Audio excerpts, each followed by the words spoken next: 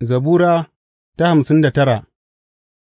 Don mai bi da kaɗe kaɗe da muryar Kada ka hallaka ta Dawuda wani miktam, sa'ad da Shawulu ya aiki mutane su yi tsaron gidan Dawuda don yă kashe shi. Ka cece ni daga abokan gābana, ya Allah; ka tsare ni daga waɗanda suka tayar mini, ka kuɓutar da ni daga masu aikata mugunta, ka kuma cece ni daga masu kisa. Duba yadda suka kwanta suna jirana; mugaye suna ƙulle ƙullen gāba da ni, ba saboda wani dalili ko na yi wani zunubi ba, ya Ubangiji, ban yi wani laifi ba, duk da haka suna a shirye su fāɗa mini.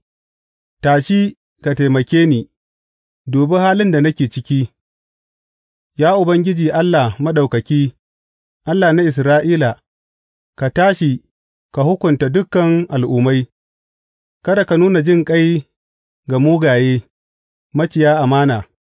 Sela Sukan dawo da yamma, suna wage haƙora kamar karnuka, suna yawo a birni; dubi abin da suke tofawa daga bakunansu, suna tofar da takuba daga leɓunansu, suna cewa, Wa zai ji mu?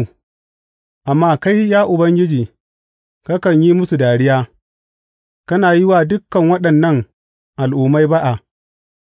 Ya ƙarfina, na dogara gare ka; kai, ya Allah, kai ne kagarata, Allah mai ƙaunata. Allah zai sha gabana zai kuma sa in yi dariya a kan waɗanda suke magana marar kyau a kaina, amma kada ka kashe su, ya Ubangiji, garkuwarmu, in ba haka mutanena za su manta. Cikin ikonka ka sa su yi ta yawo barkatai, ka kuma kawar da su, saboda zunuban bakunansu, saboda maganganun leɓunansu, bari a kama su cikin fariyarsu, saboda zage zage da ƙarairayin da suke yi, ka cinye su da hasala, ka cinye su sarai, sa'an nan za a sani a iyakar duniya cewa Allah yana mulki a bisa Yaƙub.